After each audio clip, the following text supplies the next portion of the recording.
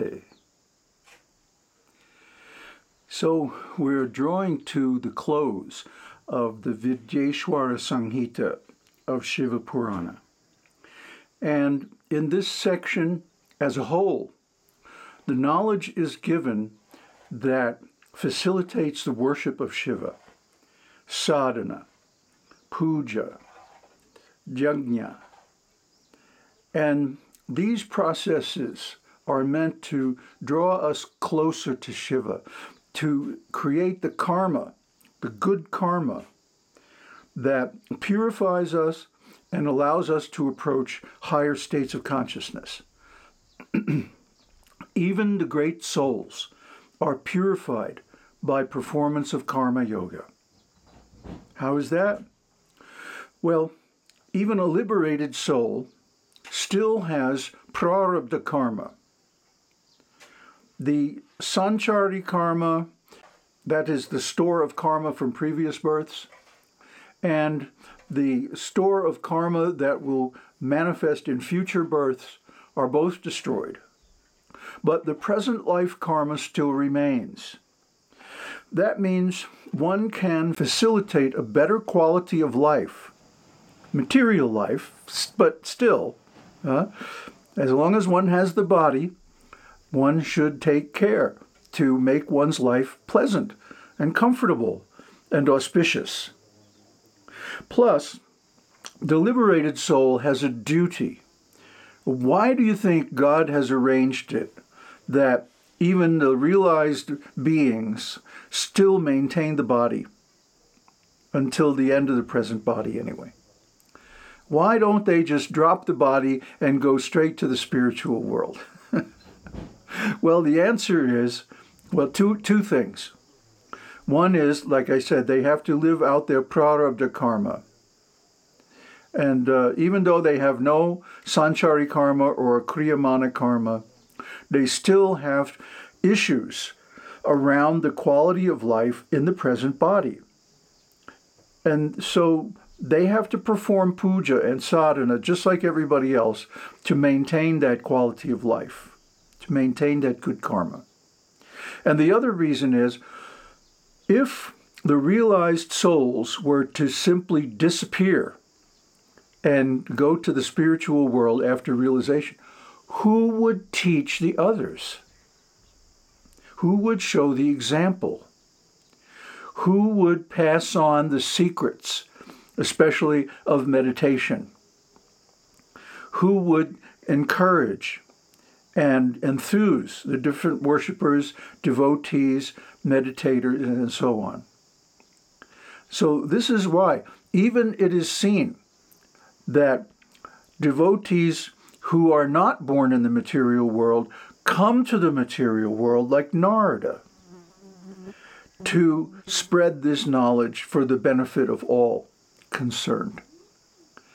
So this is the reason why we still continue to perform sadhana. We still continue to perform yajna and puja, even after liberation, even after enlightenment. It's not that you can just sit and do whatever you like. Well, you can, but then you'll get the result of that, which is not very pleasant. So, Vidyeśvara-saṁhitā, Saṁhitā means a compilation from different sources.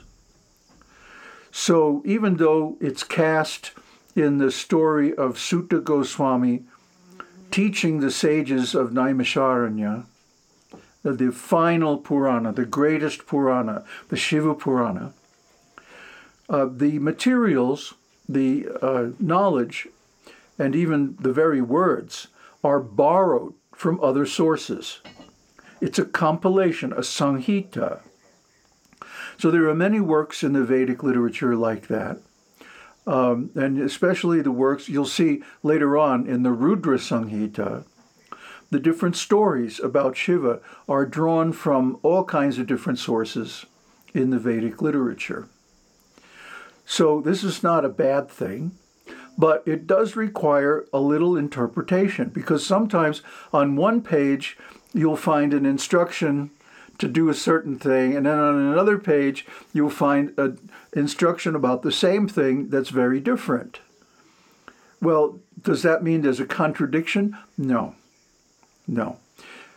Because the purpose of this literature, of this particular section especially, is to show a way of life, a lifestyle, a way of acting such that you can realize for yourself these high truths and these exalted states of consciousness and bhakti and so on. That is the most important thing. The stories are nice, and they do reveal deep truths about Shiva and Shakti and so on. But really, what is the use of it all if you just continue to live an ordinary life without any spiritual content?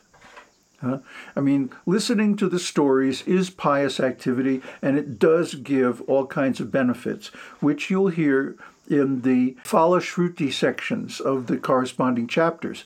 But without you proactively performing sadhana and approaching the Lord, you will not get the full result.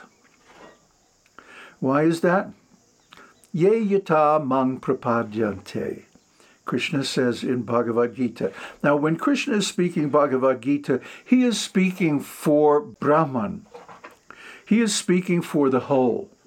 And of course, Shiva is the incarnation of the whole, the incarnation of Nirguna Brahman. So Shiva is certainly in agreement with what Krishna says in Bhagavad Gita, Ye yata mang prapadyante. As they surrender unto me, I reward them accordingly. So in other words, God is waiting for us to make the first move. We have to take the initiative. It's just like a teacher. A teacher is not supposed to go out and solicit students. And if you find one doing so, it's likely that they're not really a spiritual teacher, but just a businessman. The real teacher lives like the python. The python picks a nice spot in the jungle along a trail or something and just waits. And so similarly, the spiritual teacher puts out his shingle, like we put out these videos to let you know, hey, we know something, we're doing something, we're getting some results here. Then it's up to you to take the initiative and approach. And according to your sincerity, we'll reciprocate. When people make comments like, namaste, thanks, it's like, okay, this is not very inspiring or encouraging. But when people ask thoughtful questions, I get excited. I want to respond. Just like just now, there's one gentleman from Sri Lanka, very sincere, and he's emailing me, asking me all kinds of spiritual questions, inviting me to come and visit and so on. And I will when I'm in Sri Lanka. But the point is, he is making the effort. He is taking the initiative. It's not that we are begging for disciples. Actually, disciples are a hassle, especially if they're not very advanced. So we want to see that they're going to take the initiative. See, the onus is on the disciple.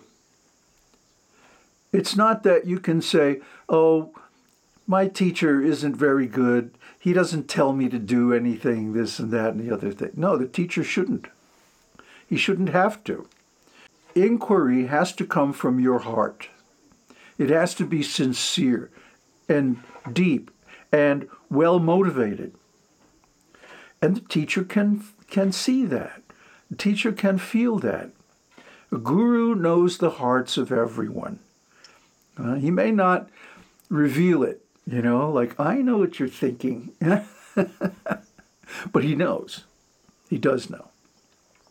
Because as soon as you have a relationship with a teacher, there is a connection, a deep connection.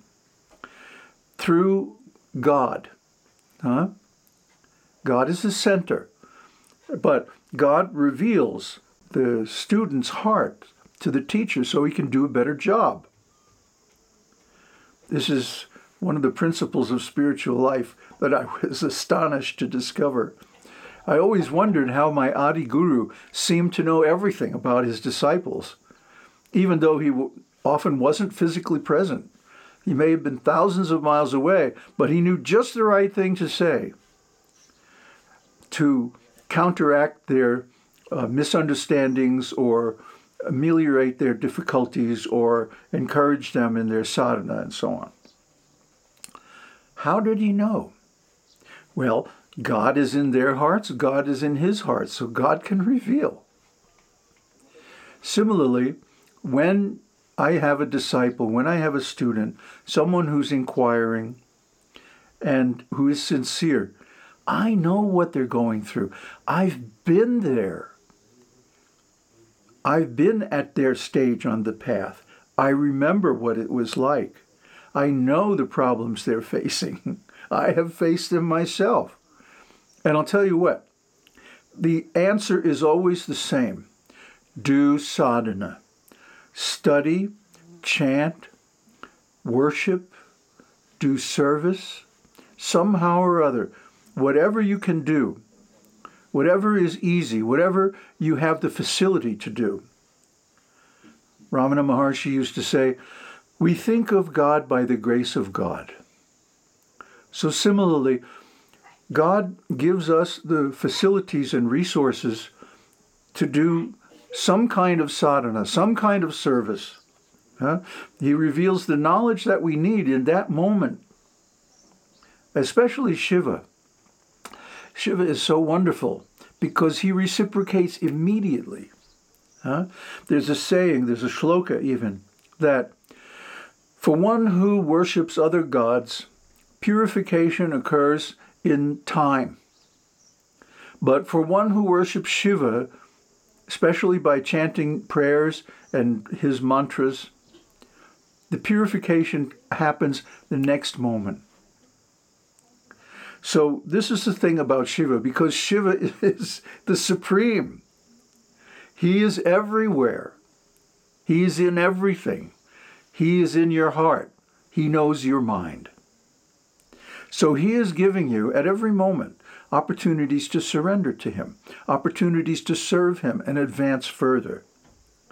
So this whole Vidyeśvara-saṁhitā, which means literally a compilation of the highest knowledge, gives us the tools to do this.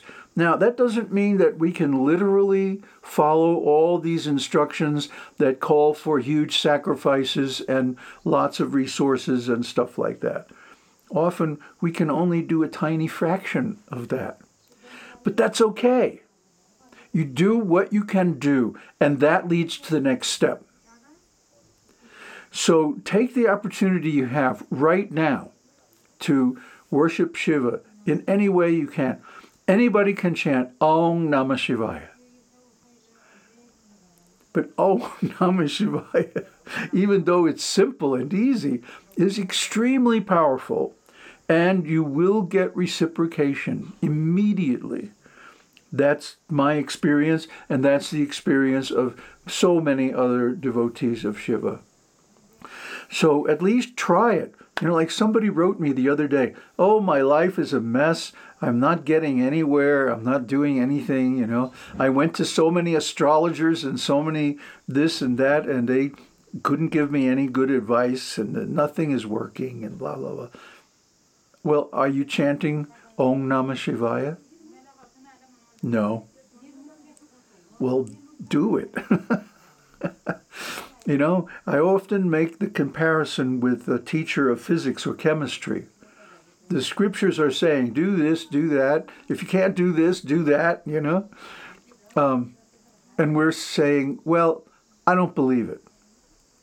I don't believe I'm going to get any result from this. And so, of course, you don't do it.